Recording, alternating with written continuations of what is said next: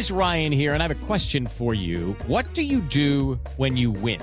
Like, are you a fist pumper, a woohooer, a hand clapper, a high fiver? I kind of like the high five, but if you want to hone in on those winning moves, check out Chumba Casino. At ChumbaCasino.com, choose from hundreds of social casino-style games for your chance to redeem serious cash prizes. There are new game releases weekly, plus free daily bonuses. So don't wait. Start having the most fun ever at ChumbaCasino.com. No purchase necessary. VGW Group. Void where prohibited by law. See terms and conditions. 18+.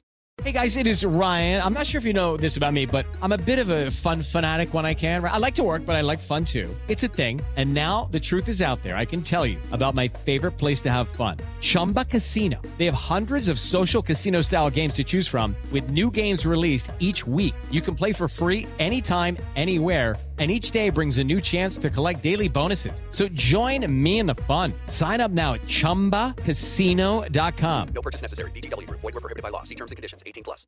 It's time for today's Lucky Land horoscope with Victoria Cash. Life's gotten mundane, so shake up the daily routine and be adventurous with a trip to Lucky Land. You know what they say, your chance to win starts with a spin. So go to LuckyLandSlots.com to play over 100 social casino-style games for free for your chance to redeem some serious prizes. Get lucky today at LuckyLandSlots.com. Available to players in the U.S., excluding Washington and Michigan. No purchase necessary. VGW Group. Void where prohibited by law. 18+. Terms and conditions apply.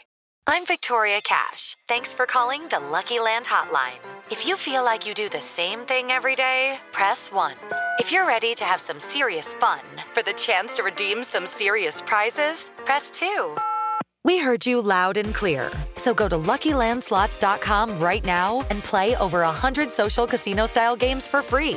Get lucky today at LuckyLandSlots.com. Available to players in the U.S., excluding Washington and Michigan. No purchase necessary. VGW Group. Void where prohibited by law. 18+. Terms and conditions apply. The presenting sponsor of today's podcast is Fifth Element CBD.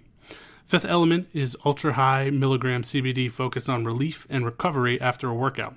They are specially designed for people with an active lifestyle, from weekend warriors to professional athletes to bucket list gym enthusiasts. Fifth Element, aka 5E, is full-spectrum high-milligram hemp to help you whenever, wherever you need it, whether it's after the gym or after work. Get yours today to feel better tomorrow by visiting 5ehemp.com and use the promo code MONSTER for 50% off. Yes, you heard that right, 50% off. Half off. That's 5ehemp.com and use the code MONSTER. Go to 5ehemp and get 50% off. That's the number 5, the letter E, hemp.com.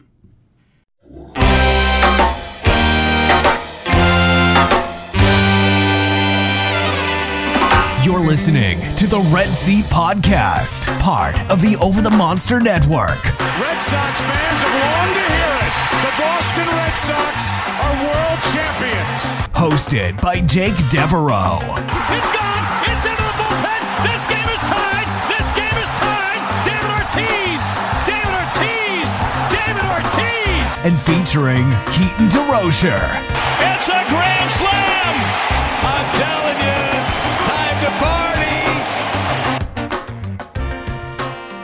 All right, everybody, welcome into the first episode of the Red Sox On Deck Prospect Podcast. I am your for now host, Jake Devereaux. You've probably heard my voice a number of times on the Over the Monster Network, most notably at the Red Seat. And I am going to be joined today by two fabulous people, Shelly Verstraete, whose voice you've definitely heard on the show. Shelly, welcome back to a new show that we're kind of doing together. How are you, Shelly?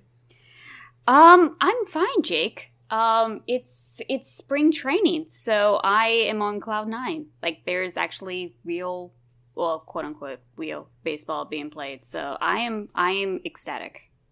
Yeah, that's awesome. Real baseball is the best thing ever, and I know that basically nobody watches more baseball than you.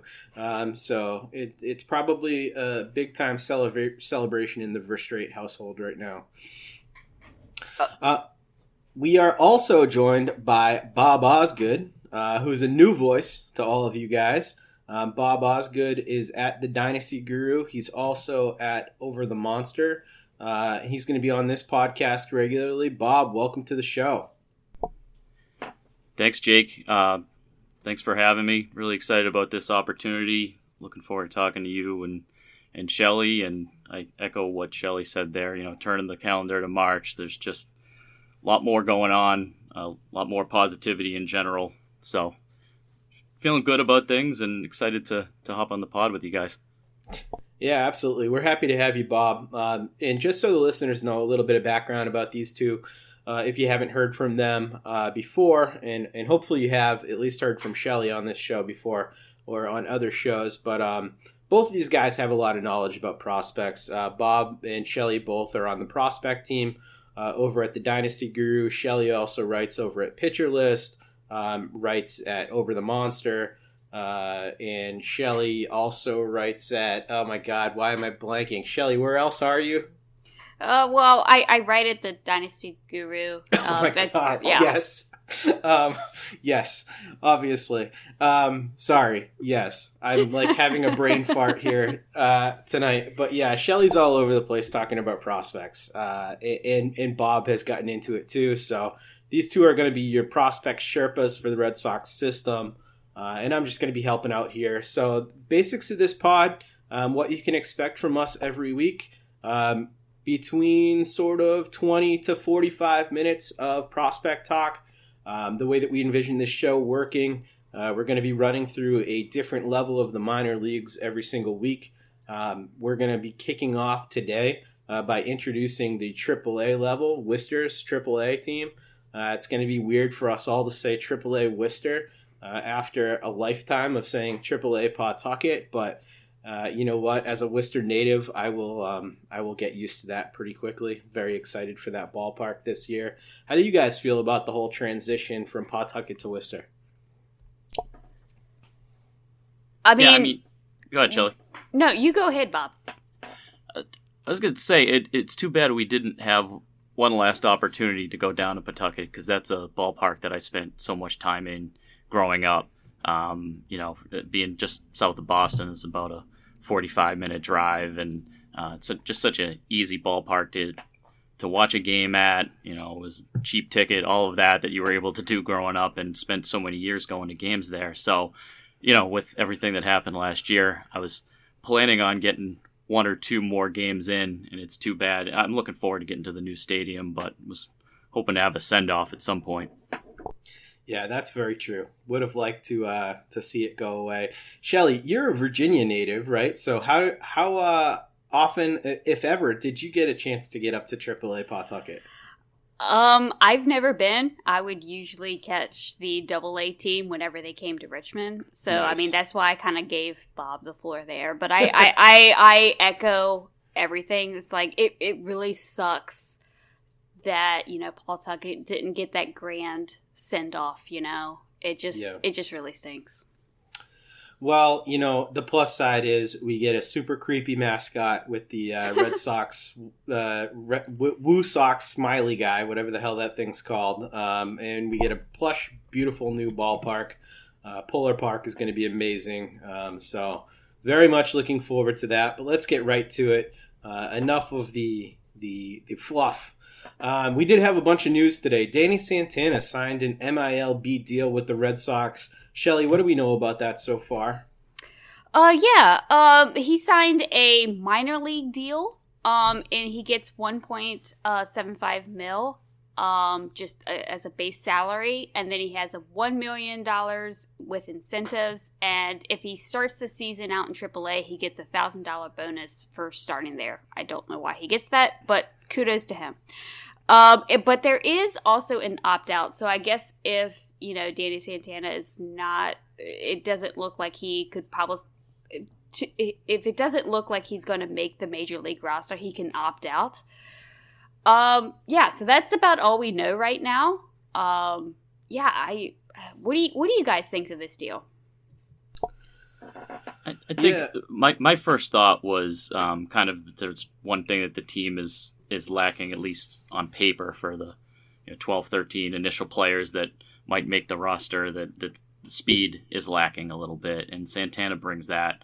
He had good 71st sprint speed in 2019, so which was the last year that he really had any kind of run. Obviously, a ton of versatility, which the team is all about. But I felt like it was kind of an overlap with Marwin Gonzalez, and that surprised me a little bit, that they ended up with both.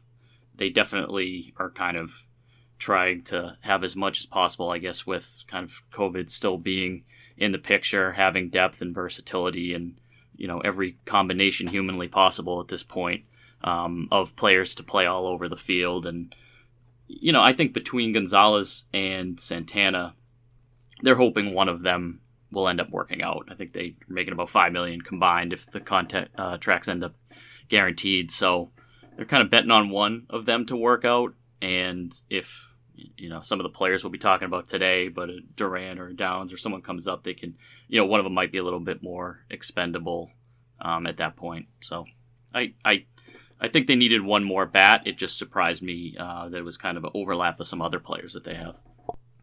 Yeah, it's kind of an interesting deal, and it makes sense for Danny Santana too, a guy who ended the season with an injury and wasn't a lot of interest in. So it's essentially an extended tryout for Danny Santana. He gets to display his skills, and whether or not he's healthy to other teams. That opt-out is key and also pretty common for players in Danny Santana's situation. So if a juicier opportunity arises with more guaranteed playing time, I'm sure he doesn't even stay on the team. But also low risk. I mean, if you get to stash a guy like Danny Santana down at AAA, that is not a bad thing for the roster depth at all. AAA season is being delayed a month. Bob, what do we know about that so far? Yeah, so looks like the season is going to be starting May 4th, and it's going to be a 120-game season. So they'll start off with the infamous alternate site again this year, exactly what we didn't want to hear, and it appears that that's going to be in Worcester. So, I think we'll probably see just any players that potentially might be called up during the first month of the season will probably be at that alternate site in Worcester and following certain protocols that the team will be comfortable with if they do need to call any players up from that alternate site. But definitely not the initial news we were looking for, as I know we're all kind of starving for any game action in the minor leagues. Outside of some of the winter ball and things like that, it's just been it's so hard to evaluate the players just off of word of mouth and alternate sites and things like that. So I was hoping to see real ball games at both levels, the majors and AAA, about 4 weeks from now. Yeah, I was a little disappointed in the AAA season being delayed. Shelly, what was your take on that whole delay? Did you think it was necessary? And then I guess the second part of this is, do you think it affects the timeline of any of these prospects? Yeah, I mean, I echo your thoughts as well. I was disappointed. And what makes me more disappointed is it wasn't because of, yes, it was because of COVID, but it was basically to, keep major league players safe because of, you could move players from AAA to the majors. So it was kind of like this weird thing. And when it comes to prospects, I am going to be really looking into who is invited to the alternate site.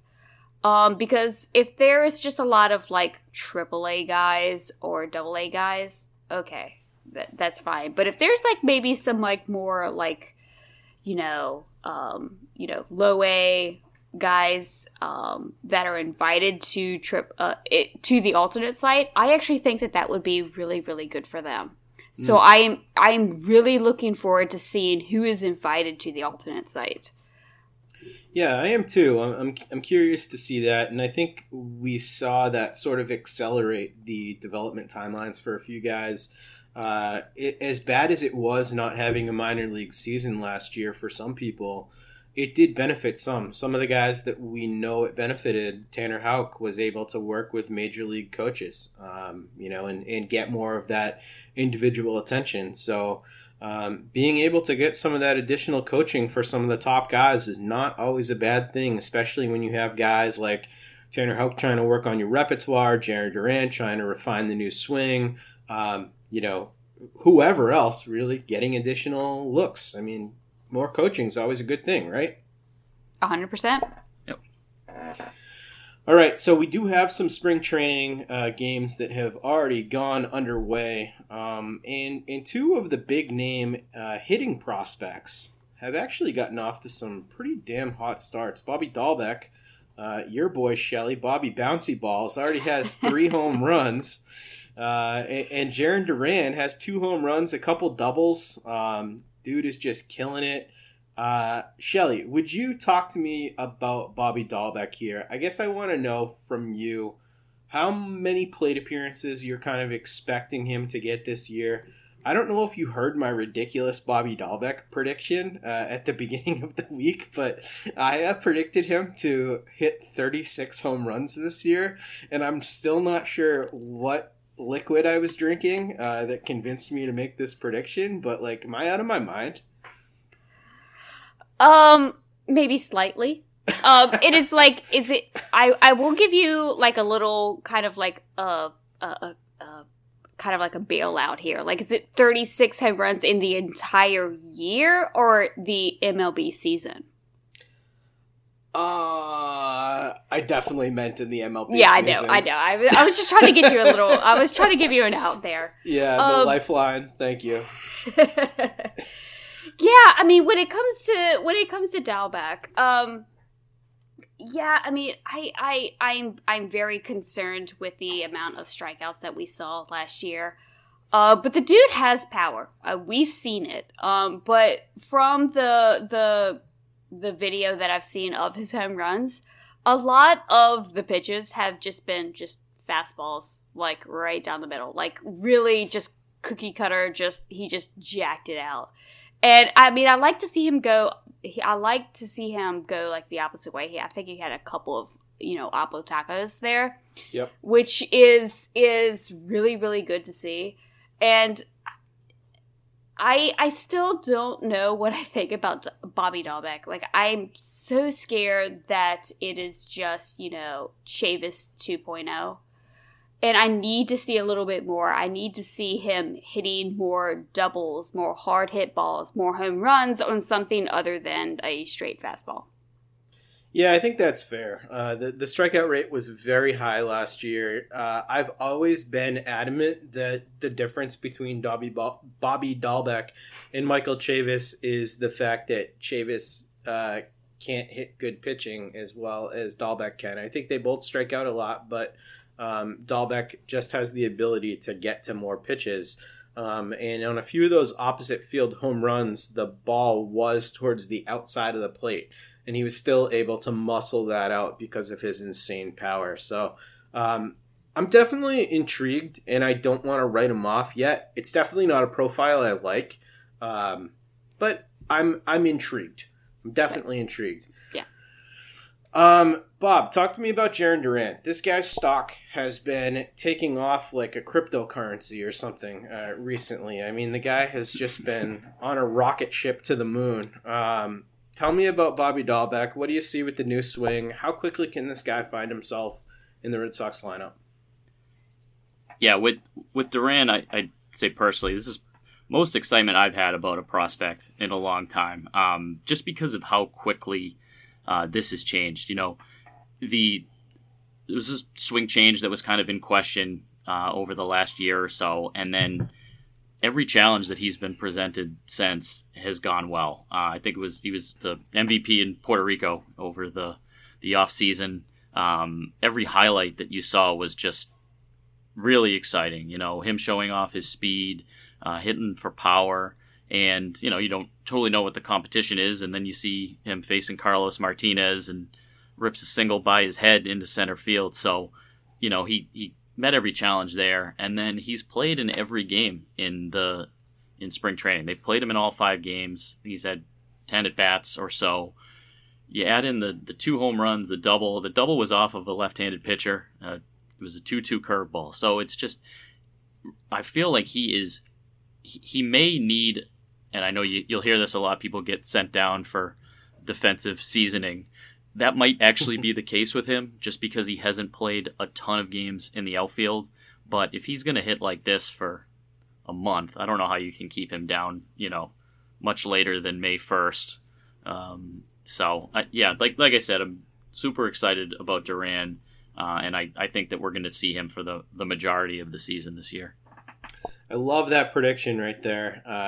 How long can you keep a guy that's this hot down there? But, you're right. It is the defensive stuff that is kind of holding him back. The athleticism with Duran is just off the charts. He might be the most athletic guy in the entire system for the Red Sox. He's that athletic, but the reads are still a little bit raw in the outfield. But I agree with you. I think the way that this bat is progressing, and with the amount of question marks in the outfield at this point, it's hard to imagine that, one of these Hunter Renfroe, Franchi Cordero types doesn't get hurt or underperform or whatever, and then you get your shiny Jarren Duran just hanging out in Worcester. You got to. Right. And even if they're there, would any of us be truly disappointed if Cordero got 20% less time, and same for Renfroe, and Enrique got 10% less time and spent more time at second base? I think with a player like that, he'll find a way to get in the lineup at least half the time. Well, I think the only person that would be disappointed by that would be Keaton DeRocher, who wants Hunter Renfroe to get as much time as possible. All right, I'll give you that. Shelley, flipping over to the pitching side, Connor Siebold was electric the first time that he pitched in the spring. The changeup looked filthy. This is a guy who's kind of interesting because the stuff is not standout other than the changeup, probably, but it's all pretty good, and he knows how to pitch. So tell me about how you think his profile could end up playing at the major league level. Yeah, I really like Connor Siebold. While I don't think that he is going to be super electric, he's a number 4, number 5 starter, but he can get outs. He can get through innings, and that's really what the Red Sox really, really need. Just some type of guy that they can stick in the back end of the rotation, and it's not going to kill them, and he can get really, really good outs. I'm still boggled that they managed to get Pivetta. Take that at a grain of salt. Whatever you think of Pivetta and Siebold for Brandon Workman, right? And who was the other reliever? Heath Hembry. Heath Hembry, yes. So Yeah. 2 relievers, and we basically got 2 starters for that. It still boggles my mind that we were able to, get that out of Philly. But I'm really intrigued with Connor Siebold. Yeah, me too.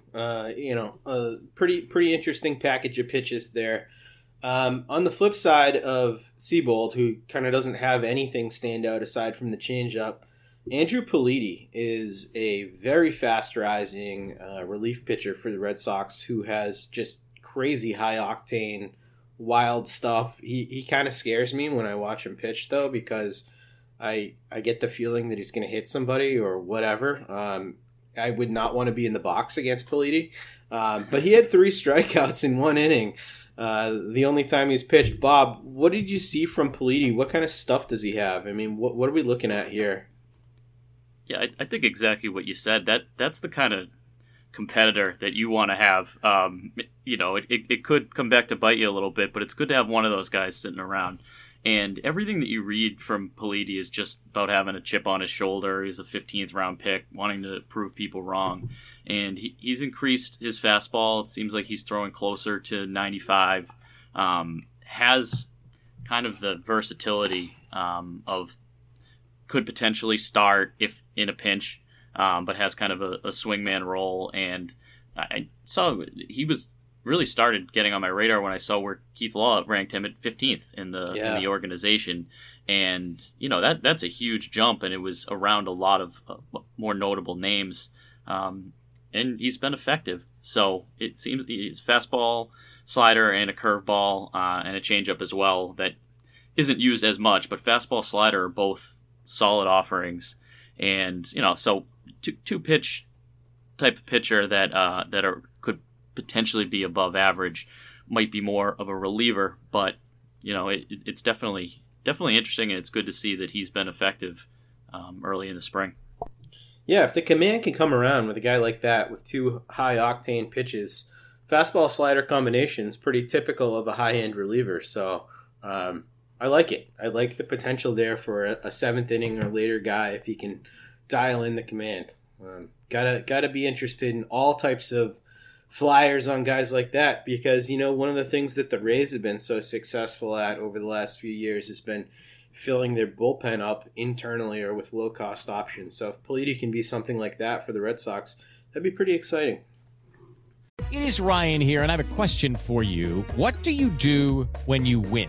Like, are you a fist pumper, a woohooer, a hand clapper, a high fiver? I kind of like the high five, but if you want to hone in on those winning moves, check out Chumba Casino. At ChumbaCasino.com, choose from hundreds of social casino-style games for your chance to redeem serious cash prizes. There are new game releases weekly, plus free daily bonuses. So don't wait. Start having the most fun ever at ChumbaCasino.com. No purchase necessary. VGW Group. Void where prohibited by law. See terms and conditions. 18+.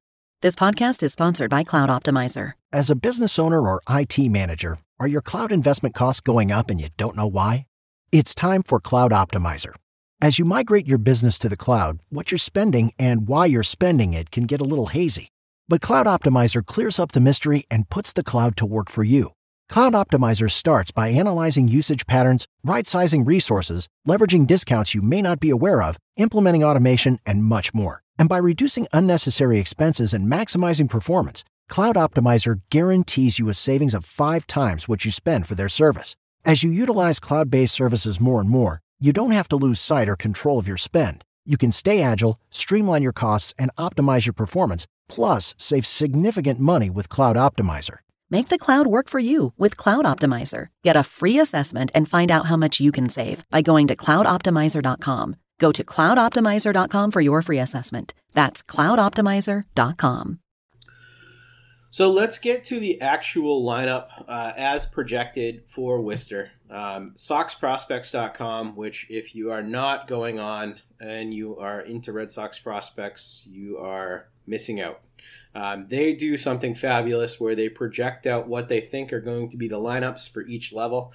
So we're going to go through. We're going to start with the hitting side here, and chat about some of the more interesting players who are going to be in the lineup. So here it is.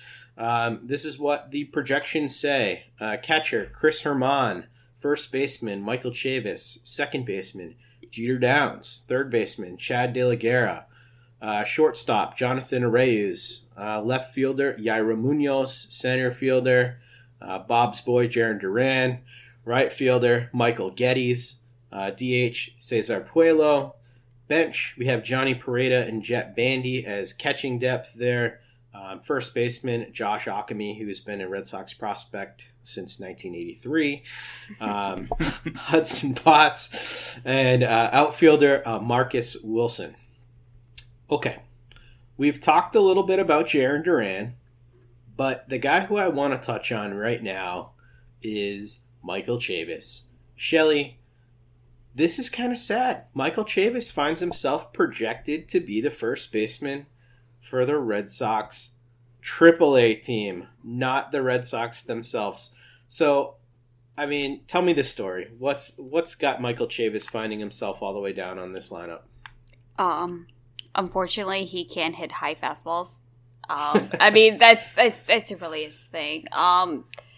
It really seems to be that he has trouble with obviously the high fastballs and just all of the major league pitching in general. Like he just struggles.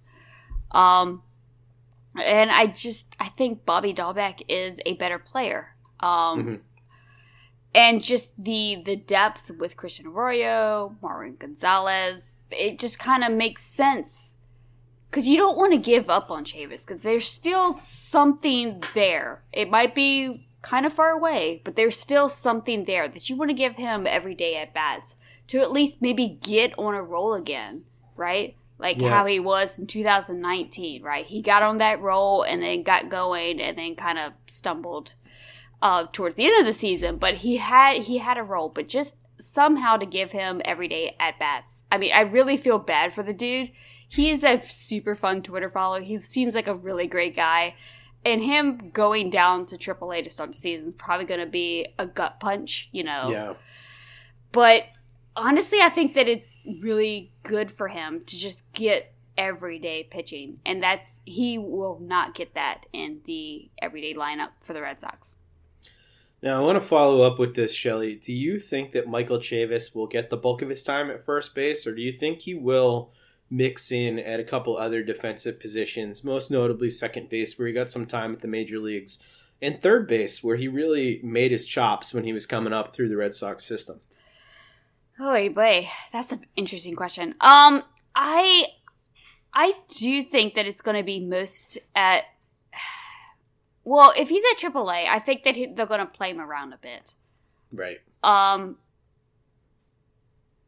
But I don't really know why you would not give everyday at-bats to Jeter Downs. And then if you get, some playing time at third, that's fine. But then you have Devers there. So, I guess you could maybe split him against the corners, first and third, just to see how he looks over there at third, because it's been a minute since he's been over at third. So maybe give him some reps over there just to see how it looks. I'm cool with that. Yeah, I wonder if he gets a little time over at second base on days where Jeter Downs is still playing shortstop too, because I imagine they don't want Downs to give up on shortstop completely, since he can play the position as well. So it's going to be interesting, especially if we think about Michael Chavis as trade bait. Having him play more positions could only be a positive thing for his value to other teams. Bob, I teased it a little bit. Second base, Jeter Downs here. Some people, not me, but some people have him as the top prospect in the entire system, and with good reason. He's a fantastic player. What are you going to be looking for Jeter Downs? What type of player is he, and what does he need to work on in order to break through to the major leagues? Because there's definitely some opportunity there at the major league level for him to take that spot in the near future. Yeah, absolutely. And with Downs, it's really, you see a kind of a sum of all parts player, and he can contribute, with the bat, hitting in the gaps. Seems like he has a good enough arm to play second and can play short more in a pinch. But like you said, I think you have to continue to give him playing time there at AAA to start, because if Bogaerts goes down, you always have to have some sort of backup plan. And it seems like they're really preaching versatility in general, as we said earlier. So I think he'll get a little time at both of those spots. He has a good amount of power that I think that he can be kind of a 15 to 20 home run and 15 to 20 steals guy. That the steals might taper off over time, as I don't think he really has elite speed, but it seems like he's a smart base runner and really knows the game. Everything that you hear is that when the lights are on, Downs just plays well. And it might not have a single tool that totally sticks out, but I think he's going to be a player that, when you watch him day in and day out, whether that's, around the All-Star break or earlier if there's an injury, that he's going to be appreciated. I don't want to compare him to Bogaerts, but Bogaerts being the type of player that when you watch every day, you realize how many things there are in his game to appreciate. And Downs has the potential to have that, to not quite have that ceiling, but to definitely be an everyday player. Yeah, and I think sometimes we underrate those guys. We look at the minor leagues and we're always looking for that 60 to 70 grade tool. And I think sometimes we discount the guys that are 50s all across the board. And one of the people that I know have talked about this before is a friend who's been on the podcast as well, Ralph Lifshitz over at Prospects Live. He's talked a lot about how valuable those guys that are 50s across the board can be. So, with Jeter Downs, he might not be electric, but if he can come to the major leagues and be a 20-20 guy that can play second and short, that's pretty great and pretty valuable. So, yeah, I'm definitely interested in that. Before we flip over to the pitching side of things, I wanted to get one guy from each of you outside of kind of the guys that we were talking about, who you're going to be looking for their performance at AAA from the hitting side. So Shelly, who's the other guy in this lineup or on the bench that you're going to be looking at closely? I guess I'll go a little bit deeper. Marcus Wilson. He is kind of like this.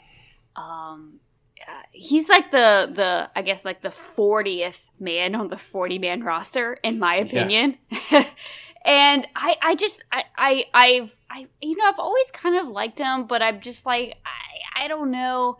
And I really would love to see him just really perform to maybe keep that spot. But that is the guy that would be watching, because I do think that he is like the last man standing. Yeah, I would agree with that assessment. Every time I go to remove somebody from the 40-man roster, I always bring up his name. So, yeah, absolutely. I'm not sure how much life he has got left on that roster, but we'll be watching him this spring. Bob, how about you? Another name here.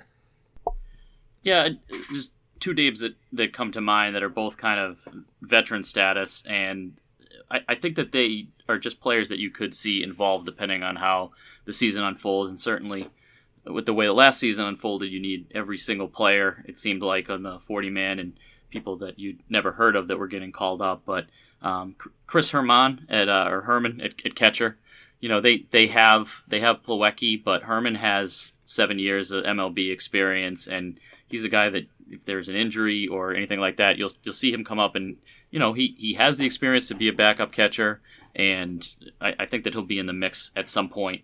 And then Yairo Munoz is the other one, and we saw him a little bit last year. I'm kind of surprised at just the fact that he's the one that cleared waivers, right, and is off the 40-man now. Yep. And, yeah, they were able to sneak him through. Yeah, that surprised me, because when he played last year, I thought that he was solid, and he was putting the ball in play and had a little bit of speed, had the versatility that they like, and I thought that he was going to be kind of a fringe player on their major league roster to start the season. He certainly won't be now that he's off of the 40, but as things happen throughout the year, I could see him involved again. With all of the other names, the Arroyos and Hernandez and Santanas. I think we'll see him at some point this year. Yeah, I agree. I think those are two very likely guys to get some major league time during this year. For me, I'm going to throw out one name, right fielder Michael Geddes, who was acquired in this offseason. Just a super tooled up guy with high pedigree who hasn't really put it together. Hit tool, I always say, is the most important tool. And Geddes' hit tool is very much in question, but the tools are very, very loud with him. So I'd be interested to see what the Red Sox coaching staff, who've done such a good job with position players over the year, what they can do with him when they get him into the lab. So we'll see. Let's flip over to the pitching side of things before we wrap it up here. We're going to go through the rotation and the bullpen. Rotation for Worcester projects to be Tanner Houck, Brian Mata, Connor Siebold, Daniel Gossett, and Kyle Hart. Excuse me while I go barf. Saw enough of him last year.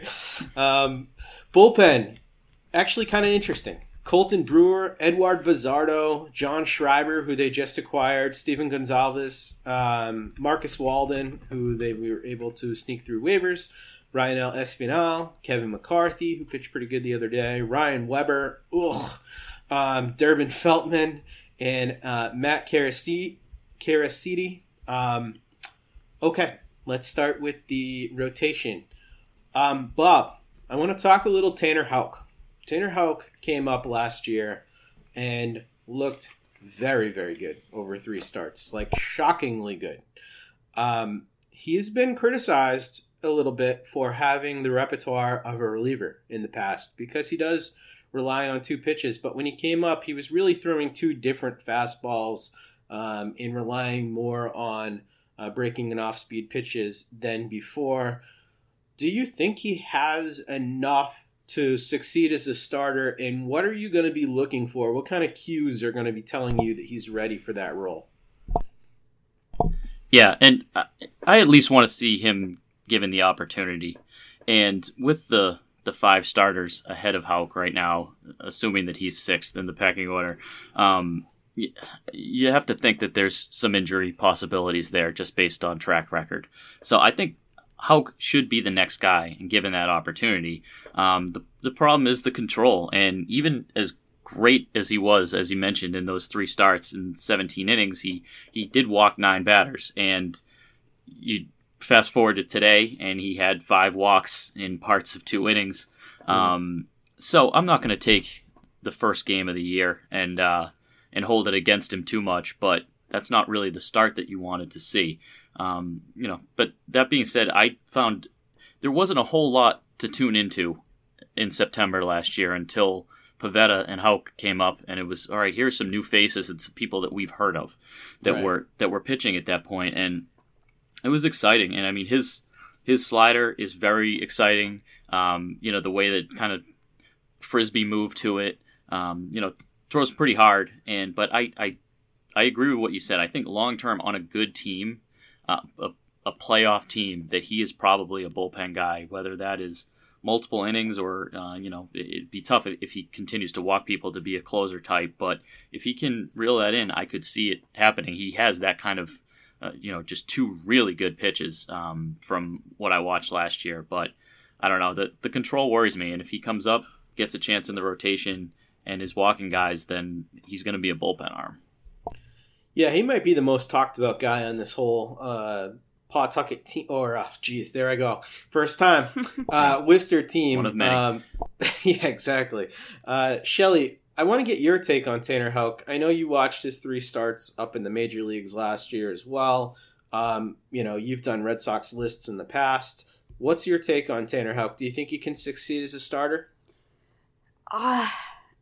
Honestly, I'm still going to go to my default rating prior to his debut. And no, I still think that he's a bullpen guy. He absolutely, I was like just blindsided with his 3 starts last year. Like when he was like called up, I'm like, okay, I'll watch this. And I'm like, oh my gosh, he actually did something. But I mean, again, that was 3 starts. And I'm just looking at the minor league stuff, seeing what happened today. There is still a lot of work for Houck to do for him to be a major league starter. And I'm just not sure and I'm not confident that he will be able to get to be a competent starter. Like, I honestly think that he could be a absolute, lights out reliever. And I think that that's probably where he's going to go. Because of the lack of control and everything. So, that's how I kind of view Houck. I would love for him to be the guy that we saw for those 3 starts, but I just don't believe it. Yeah, one of the biggest things has been whether or not a changeup was going to appear and take a step forward, or I believe the pitch that he was learning last year was a split finger fastball, which we didn't actually see very much when he came up. So that's what I will be watching for. Those will be the cues. I agree with both of you about the control and command that need to take a step forward. But for me, I think that third pitch, the consistency of the third pitch, might be the most important thing. Shelly, Brian Mata, high octane Venezuelan starting pitcher for the Red Sox. Some people have him as the top minor league arm in the system. What can people expect that maybe aren't familiar with Brian Mata? And the nice thing is that lots of Red Sox fans will get to see Brian Mata pitch on NESN, as a bunch of the AAA games will be televised on NESN this year. So what can people look for from Brian Mata? Well, hopefully he makes some starts, because he had like an injury. I think it was like a biceps injury. Triceps, yep. Yep. But outside of that, if everything goes okay, like, it's a really, really good, fastball changeup.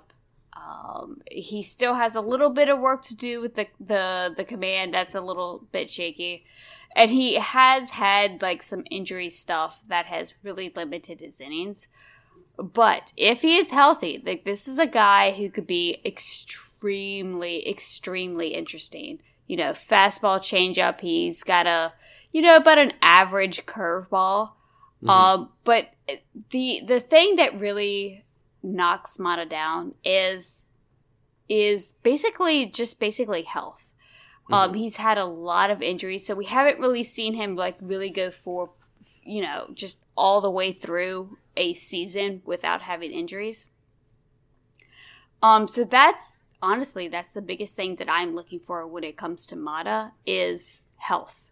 I think that there is probably a back-end starter with Mata. It's just, sadly, I don't trust him to stay healthy enough for us to see that.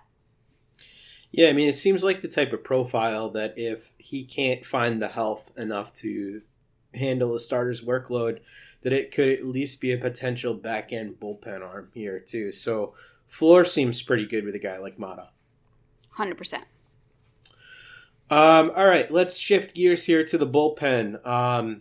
Bob, I want to talk about Eduard Bazardo, somebody whose stuff has really ticked up. He's become one of the more interesting potential bullpen arms to, maybe impact the Major League club this year. What kind of things are we going to be looking for him down at AAA to see if he can, come up and add something to the Major League club? Yeah, with Bazardo, he began throwing harder in the past year and kind of shot up a lot of the prospect lists. And, he was with that kind of grouping in between 20 and 30 on most lists. And all of a sudden you see him in the 10 to 15 range. And, look at Fangraphs, they have Bazardo in the top 10. And I think the kind of increased velocity, and I know that he has a good spin rate, and that combination, when he bumped up to 96, 97, as some of the reports had, that takes you to a bat missing, kind of one inning specialist, and it went from off the radar to on the radar pretty quickly. He's 25 years old, so bit of a late bloomer, but he threw well in the one outing that I saw early on in spring training, and I think that if you were taking the 13 best pitchers, that he would would have a good chance to be on the opening day roster. I think because he has options and because there are Rule 5 players and stuff like that he won't make it initially, but he could be the first reliever to be called up, and kind of has just the fastball, curveball that both could be above average pitches, and I think he's the most exciting bullpen arm that has emerged since we last saw minor league games. I completely agree with that, Bob. Eduard Bazardo is just so interesting, and we know that the Red Sox love their fastball, curveball guys, Matt Barnes, Brandon Workman, especially in those bullpen roles. So, yeah, that's very, very interesting. Very excited about his progress. Shelly, we are going to end the show by talking about somebody who needs to have a big year. Durbin Feltman, who was drafted out of TCU, who was thought to be a guy who maybe even makes it to the majors in his first year. That did not work out, and he has not looked like the guy that they drafted. What kinds of things are you going to be looking for Durbin Feltman to prove that he is back within the mix of arms that could potentially impact the bullpen? I mean, for me, when it comes to Durbin Feltman, it is definitely the walks. That was his biggest bugaboo in AA in 2019. He had a 13% walk rate, which is not good, right? In AA, in 50 some innings. So it was basically just a lack of control. Really the one outing that I've seen from him in spring training, it was totally fine. And I heard really good reports. His velocity was back up and everything, doing fall instructs. So while I don't know exactly where he is, I was just been really, really excited to see that his velocity is back up And at least so far, his command and control is a little bit better. And again, like you said, like this is his make it or break it year. He's 23. He was, we thought that when he was drafted, he was going to shoot up and, be with the Red Sox so quickly. But 2019 was just awful.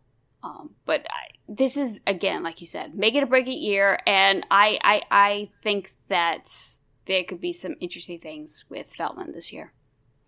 And what's his out pitch, Shelly? I know that the fastball velo is up, but what kind of out pitch can we look for from him?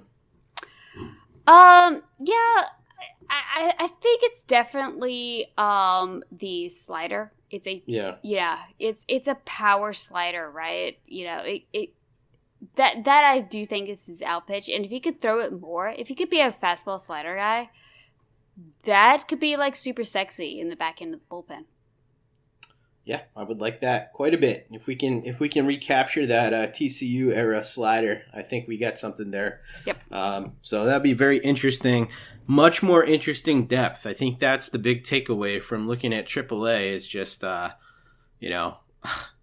might prefer a lot of the names on this roster to the names that we actually saw in the major leagues for the Red Sox last year. So the depth is much better. So good on you, Heimblum, for finding those guys.